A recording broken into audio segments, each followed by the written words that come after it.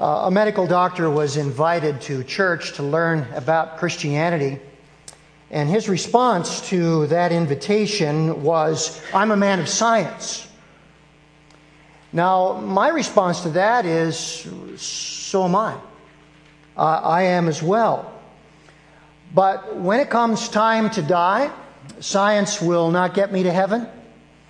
Only the Lord Jesus will.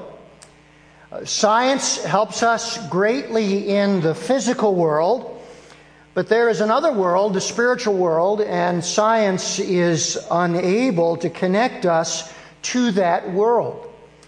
Now, I begin this way this morning because people often wrongly conclude that science and Christianity are incompatible. Like the doctor, they think that Christianity is unscientific and actually contradicts science.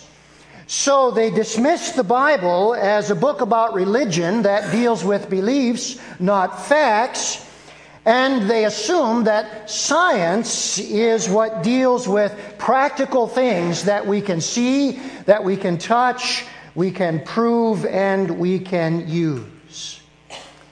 But think with me this morning, what is the real truth?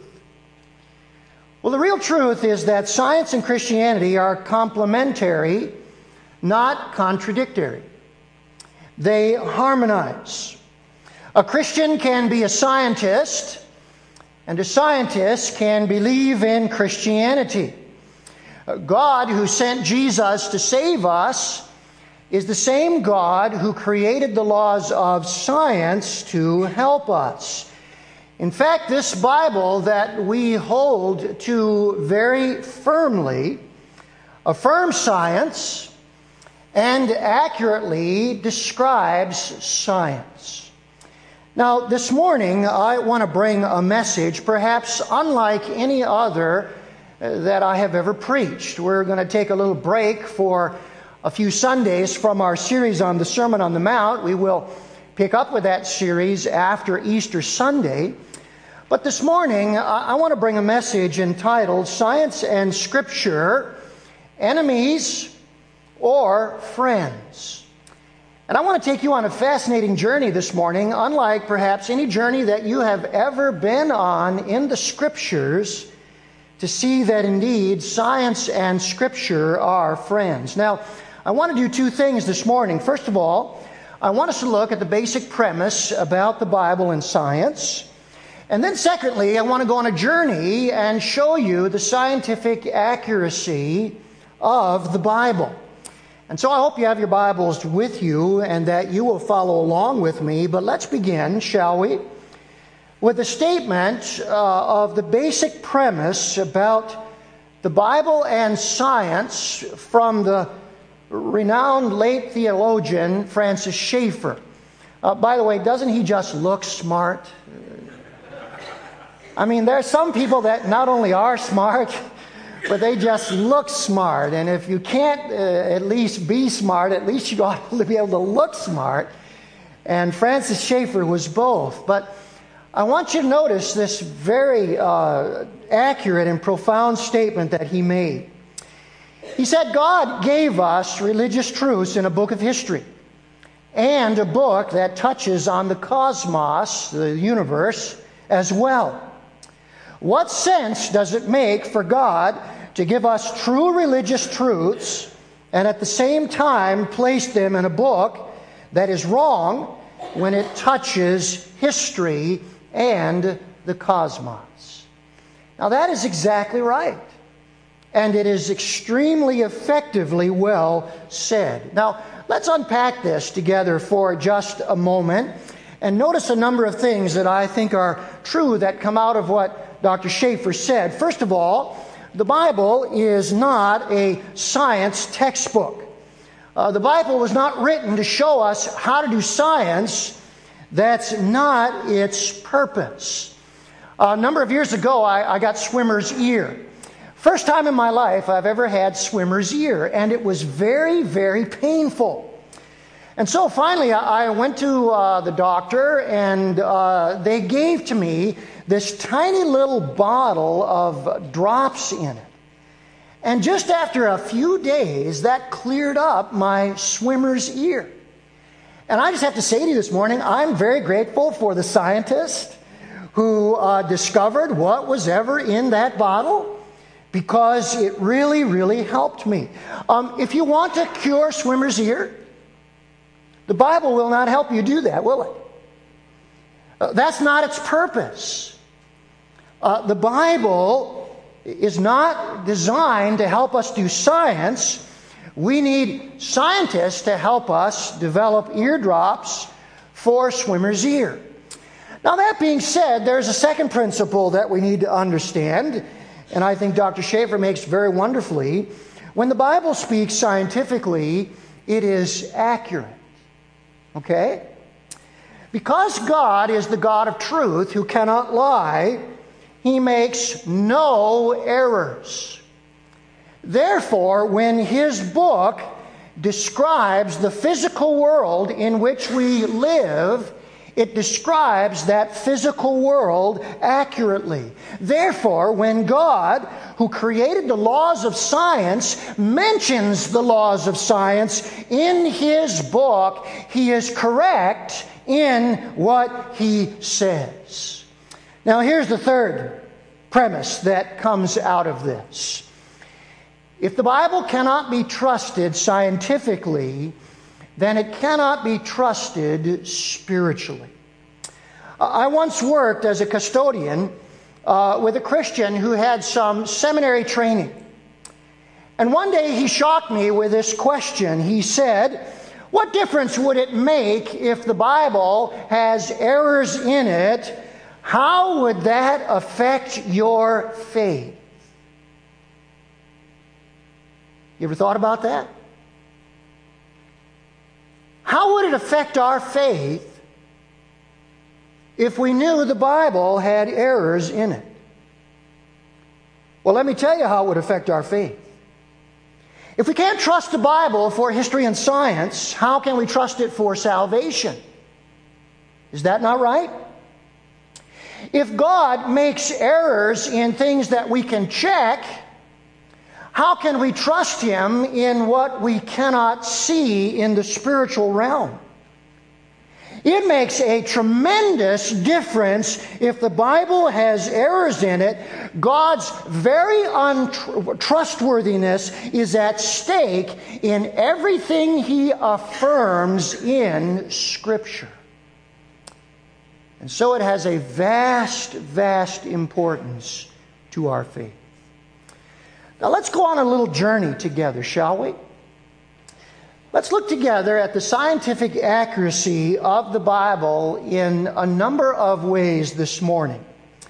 Let's begin with this one. The Bible teaches us that the universe and time had a beginning. I won't ask you to turn there, but all of you know the first verse in the Bible is, "In the beginning, God created the heavens and the earth." So the Bible says the universe that we know of had a beginning. Do you know one of the biggest discoveries of modern astronomy is pictured on the screen in front of you, the expanding universe. When we walk out at night and look up into the sky, the stars that we see appear to be stationary. They appear not to be moving. But actually, astronomers tell us that the stars and the galaxies that contain the stars are all moving at incredible speeds outward. Our own Milky Way is moving in this expansion outward in the universe. In fact, we here on Earth, we are moving in at least 3 different directions. Did you know that? We are spinning with the Earth like a top on its axis. And then the Earth is rotating like a race car driver around the sun. And so we are rotating in the Earth's orbit around the sun. And then our galaxy, the Milky Way, is moving along with the other galaxies in this expansion outward as the universe expands. Can anybody explain to me this morning how we're not dizzy here this morning? That's an incredible thing. Now, here's what scientists have concluded. If everything is expanding in the universe, it is clear there was a starting point. There was some force at a central point that began this movement. Scientists have said the universe had a beginning. Now, scientists call this the Big Bang Theory. The Bible calls it God. But both conclude the universe had a beginning. You may know one of the most brilliant physicists of our day is the physicist Stephen Hawking. He's an atheist, a God denier. And yet he said this: the expanding universe is the discovery of the century, if not all time. Now, if the universe had a beginning, then time had a beginning. And the Bible teaches this. Turn with me to 2 Timothy chapter 1. And I want you to notice a little statement that most of us just read over and never take time to ponder the scientific accuracy of this statement. Look at 2 Timothy 1 and notice with me verse 9. And notice this little statement that Paul just drops in, which we now know is absolutely scientifically accurate. 2 Timothy 1:9 says this: who has saved us, talking about God, and called us to a holy life, not because of anything we have done, but because of His own purpose and grace. This grace was given us in Christ Jesus before the beginning of time. So the Bible is telling us clearly that time had a beginning. Now, time can be defined in this way: it is the measured, continued progress of existence and events. And so, if there was a starting point, then that's when time started measuring the progress of existence. So when the universe began, that's when time began. Would you look at this statement by Stephen Hawking? Time itself must have a beginning. Isn't that quite an amazing thing for an atheistic physicist to agree with what the Bible says?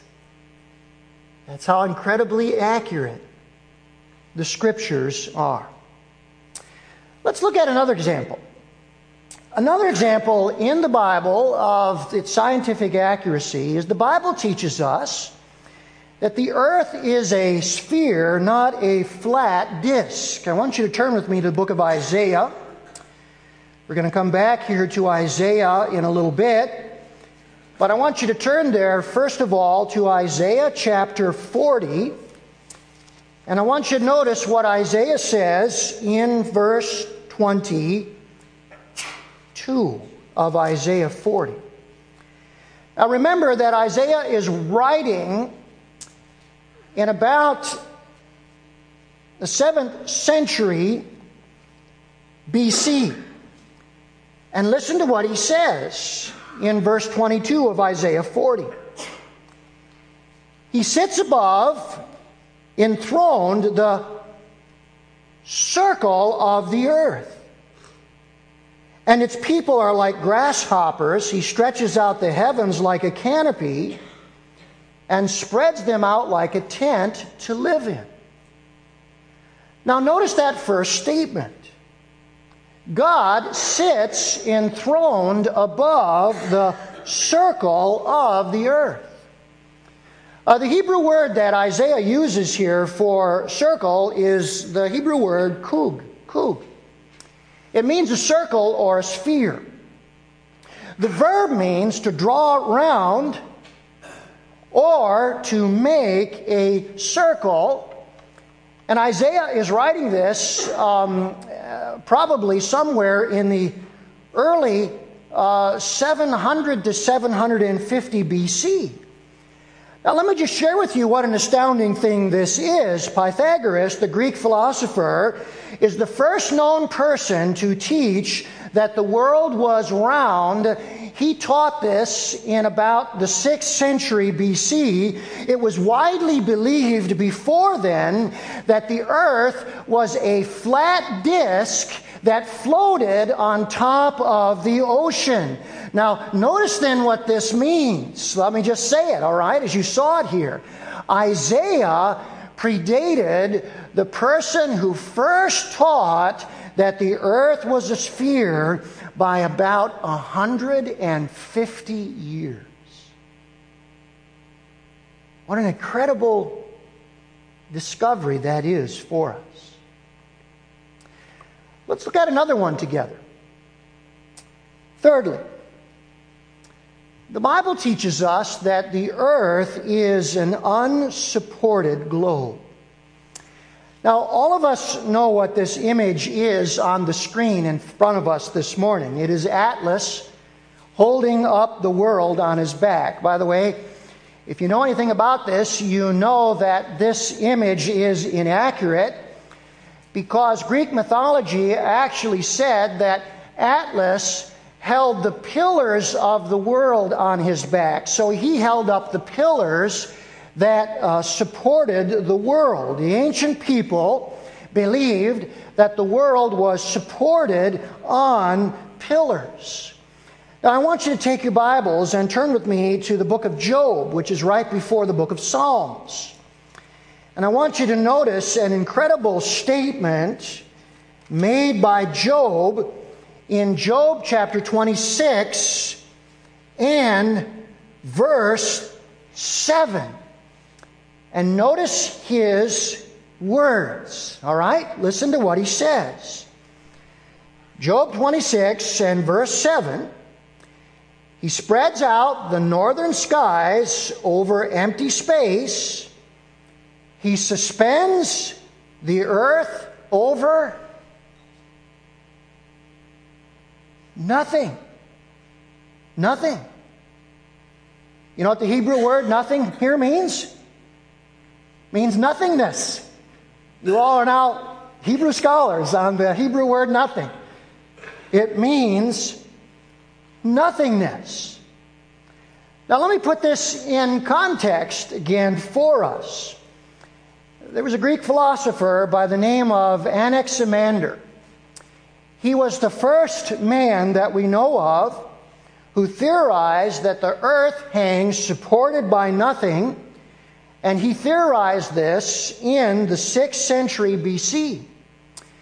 But it was not until the 1600s, that would have been 2,200 years later, that this was conclusively verified with the invention of an instrument that you can now look out and examine the planets and the stars with. Say it with me, the invention of the telescope. And so it wasn't until that time that what Anaximander theorized was actually conclusively verified. Now, I want you to come back here to Job. Job is considered to be a contemporary of Abraham, who lived 4,000 years ago. The book of Job is one of the oldest books in the Bible, and it shares with us the oldest account in the Bible. And so here's Job speaking 4,000 years ago under the inspiration of the Holy Spirit. And he clearly describes an unsupported globe thousands of years before scientists ever proved it. What an incredible Bible we have this morning. Let's look at another one that is extremely fascinating. This is the innumerable number of stars. Now, ancient people attempted to count the stars, and they would go out and look up into the sky. and they would try to count them. They came up with a number ranging from 3,000 to 1,000. You know what astronomers tell us? You can go out with the naked eye on a clear night and you can count 4,000 stars. Okay? Now we know that is a drop in the bucket. Okay? We now know the stars are innumerable. Let's take a little journey here through the Bible and see how God revealed this in His Word thousands of years ago to His people. Go with me to Genesis chapter 15. And you remember that God promised to Abraham that he would have many descendants, that he would become a great nation. And I want you to notice the analogy that God used with Abraham in Genesis 15 and verse 5. Look what He says. He took him outside and He said, "Look up at the heavens and count the stars, if indeed you can count them." Then God said to Abraham, "So shall your offspring be." Now it is very clear here that Abraham is being told, implied by God, that the stars were innumerable. And somebody might say, "Well, Pastor, maybe this is just a metaphor. God is using this statement to say a large number, but it's just a metaphor." Well, let's follow this metaphor through a little bit. Look with me at Genesis 22, and I want you to notice how God takes this a little further in verse 17. And listen to what He says to Abraham this time, and now notice the comparison. "I will surely bless you and make your descendants as numerous as the stars in the sky and as the sand on the seashore." Now God here is comparing the number of stars to the number of grains of sand on all the seashores in all the world. And now we begin to see, God is not talking here just strictly metaphorically, because we know the sand is innumerable. Let's go a little further, and now God speaks to Jacob in chapter 32 of Genesis. And I want you to notice that God makes this innumerable number of grains of sand very, very clear. Look at verse 12, where God now repeats the promise to Jacob in Genesis 32. And he says, Jacob says to God, "But you have said, I will surely make you prosper and will make your descendants like the sand of the sea, which cannot be counted." Stars can't be counted. Stars are like the grains of sand. Grains of sand can't be counted. Is there any place where both are brought together? Yes. Let's look at Jeremiah, verse 22 of chapter 33. And notice how Jeremiah, reflecting back on this ancient promise, hundreds and thousands of years later, puts both of these together so that we know God was just not speaking metaphorically in a figure of speech, but He was speaking accurately. Look at Jeremiah 33:22. "I will make the descendants of David my servant and the Levites who minister before me as countless as the stars of the sky and as measureless as the sand on the seashore." Both now brought together and said they are countless. Do you know, it was not until 1609 when Galileo used a brand new invention, which we all know is the telescope, and for the very first time, peering out into the universe, now just 400 years ago, from our standpoint, realized the stars are innumerable. We now know that there are billions of galaxies just like our own. And if you can make them out on the screen, we have names for many of these galaxies that we can see. There's the spiral galaxy, the sombrero hat galaxy, the whirlpool galaxy, the loose spiral galaxy. And now look at this. Astronomers now estimate there are 40 sextillion stars in the universe. How long do you think it would take to count that many stars? Many, many multiple myriad of lifetimes. And the Bible is completely accurate, just as it says. Let's look at another one this morning. This one is one that fascinates me completely. It is the hydrologic, or the water vapor cycle. Now, you know that hydrology is the study of how water distributes itself over the earth. And we now know these facts from science very, very well. If you're a student here in grade school or junior high or high school, sooner or later in your science class, you are going to have a class on hydrology. And this picture gives us a very, very good understanding of what hydrology is, all right? Evaporation is when surface water is drawn up from the surface waters of the earth into the sky in form of vapor. Transpiration is when surface water is drawn up from plants into the sky as vapor. Now, by the way, I must have missed that lesson in my science class because I had never heard of transpiration until I began studying for this message. I knew about evaporation, but transpiration, the fact that the plants give off vapor that is drawn up as well. That's also a part of the hydrological cycle.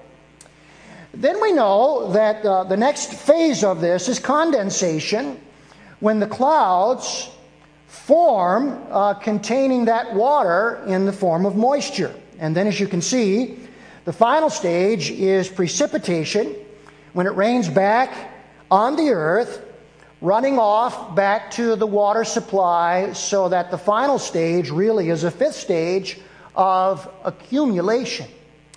Now, can you believe in the wildest imagination that our Bible describes this scientifically, precisely?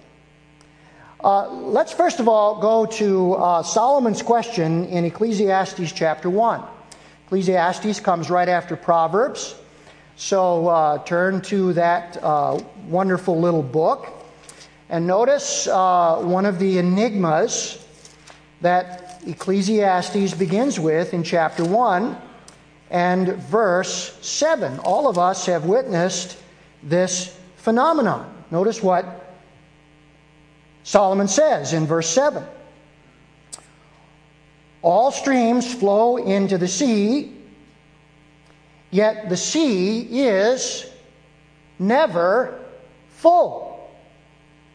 Now, we all recognize that, don't we? Rivers constantly run into lakes. They run into the oceans. Yet we see that the oceans do not overflow. If you've ever flown over the Grand River as it flows out into Lake Michigan, you know it leaves a huge, huge plume. Just an amazing volume of water flowing into the southern Lake Michigan from the Grand River. And yet as you drive around Lake Michigan, you know that its water level is at one of the lowest points it's ever been. And you say, how in the world can this happen? How can you have a river, which is just one of many, flowing into Lake Michigan, and yet its water level is dropping? Well, we know that that happens because of evaporation.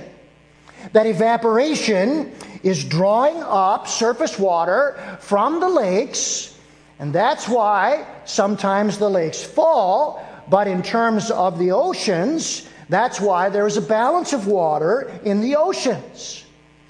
Now I want you to turn with me to a fascinating description of the hydrologic cycle in Isaiah 55 and verse 10. So you're in Ecclesiastes.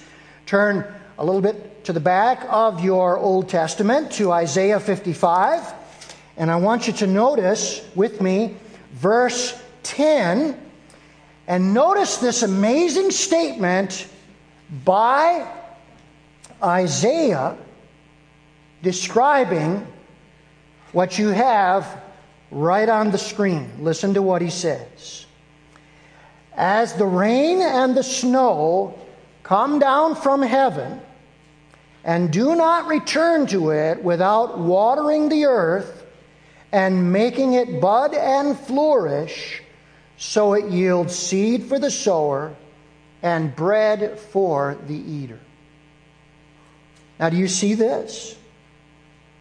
Rain and snow come down and water the earth. That's precipitation. It returns back to the heavens, the atmosphere. That's evaporation and transpiration. The only part that Isaiah leaves out is the process of condensation, which is obviously assumed in what he says. But, lest we think the Bible doesn't know about that part, turn with me back to Job 36. And notice how Job includes the entire hydrologic cycle in verses 27 and 28. Job 36 in your Bibles. And now you follow along with me. In fact, as I read these verses, you say evaporation, transpiration, precipitation, condensation. And by the way, the process starts with evaporation. It doesn't start with precipitation. It is evaporation that starts first, and so that's the beginning of the cycle. Notice how accurate the book of Job is. Look at verse 27. He draws up the drops of water. Say it with me. Evaporation and transpiration. Notice the next statement.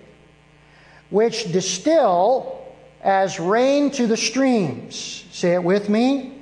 Precipitation. The clouds pour down their moisture. Say it with me. Condensation. And abundant showers fall on mankind. Who can understand how he spreads out the clouds? And notice, Job is so accurate, he begins at the beginning of the water cycle with vapor. He draws up the drops of water. Now let me remind you again, Job is a contemporary of Abraham, so this is being affirmed 4,000 years ago. Let's put this together with what we know. Aristotle was the very first man to comprehend the water vapor cycle. And he comprehended it in 300 BC. Here's a second fact. It was only in the 19th century that it was discovered that air rising, which expands and cools, is what formed the clouds. So the water vapor cycle in its entirety did not become an accepted fact until the 1800s. But now listen to this. Isaiah described it accurately in 2700 BC, And Job described it accurately in his book in 4000 BC. And all God's people said, how incredible is this book that we hold?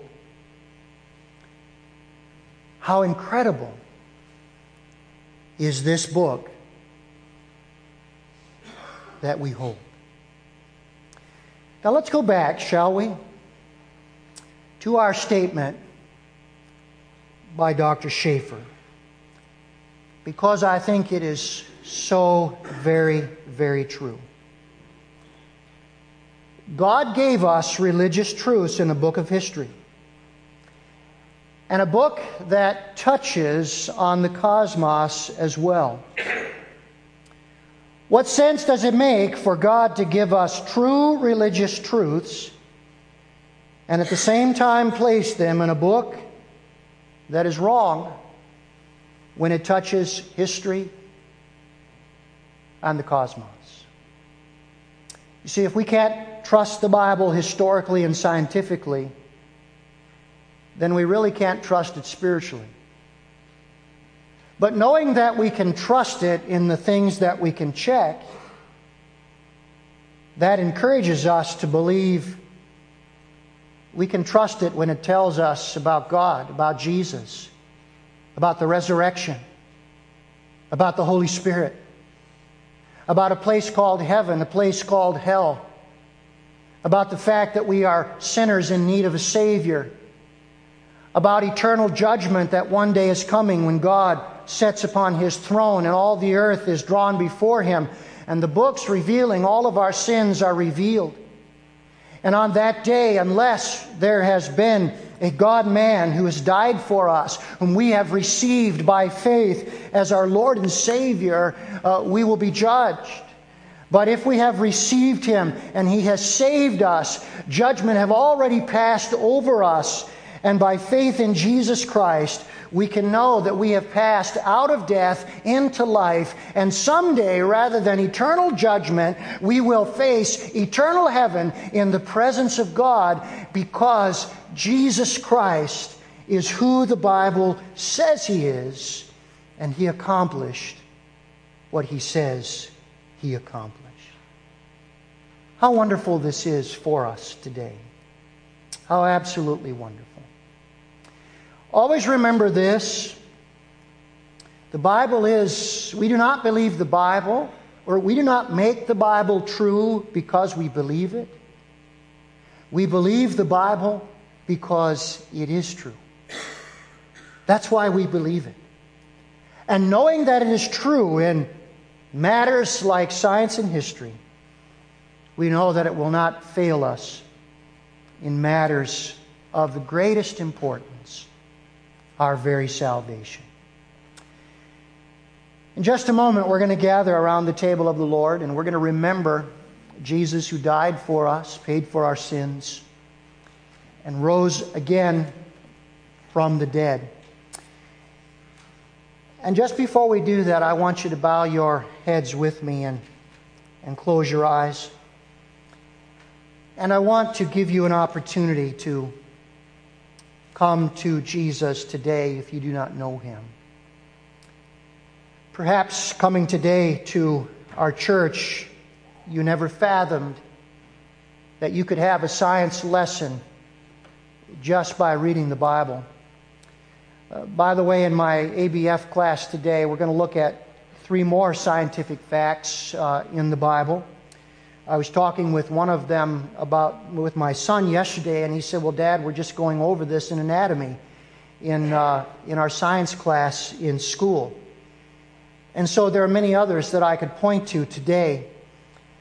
But I just want you to know today that as you come here, that while God's Word can be trusted, and while this is a fascinating journey, your greatest need is to know Jesus as your Lord and Savior. Your greatest need is to be born again. And Jesus came to this earth because He loved you, Even though you are a sinner who rebelled against Him, He knows you personally, and having known all the wrongs that you've done, He nonetheless died on the cross to pay for your sins. And the Bible says that when He died, He uttered, "It is finished," a word that means paid in full. And if you were the only sinner alive on earth, Jesus would have come for you because He loves you that much. And when He cried, "It is finished," He paid for all of your sins. And God says to you, there's nothing you can do to earn favor with Him. You will never be able to earn your way into heaven. Jesus has already purchased that for you, and He asks you to do two things. Number one, to repent, to admit that you're a sinner, and to be willing to turn from your own way. The Bible says, "All we like sheep have gone astray. We have turned everyone to his own way," and that's you.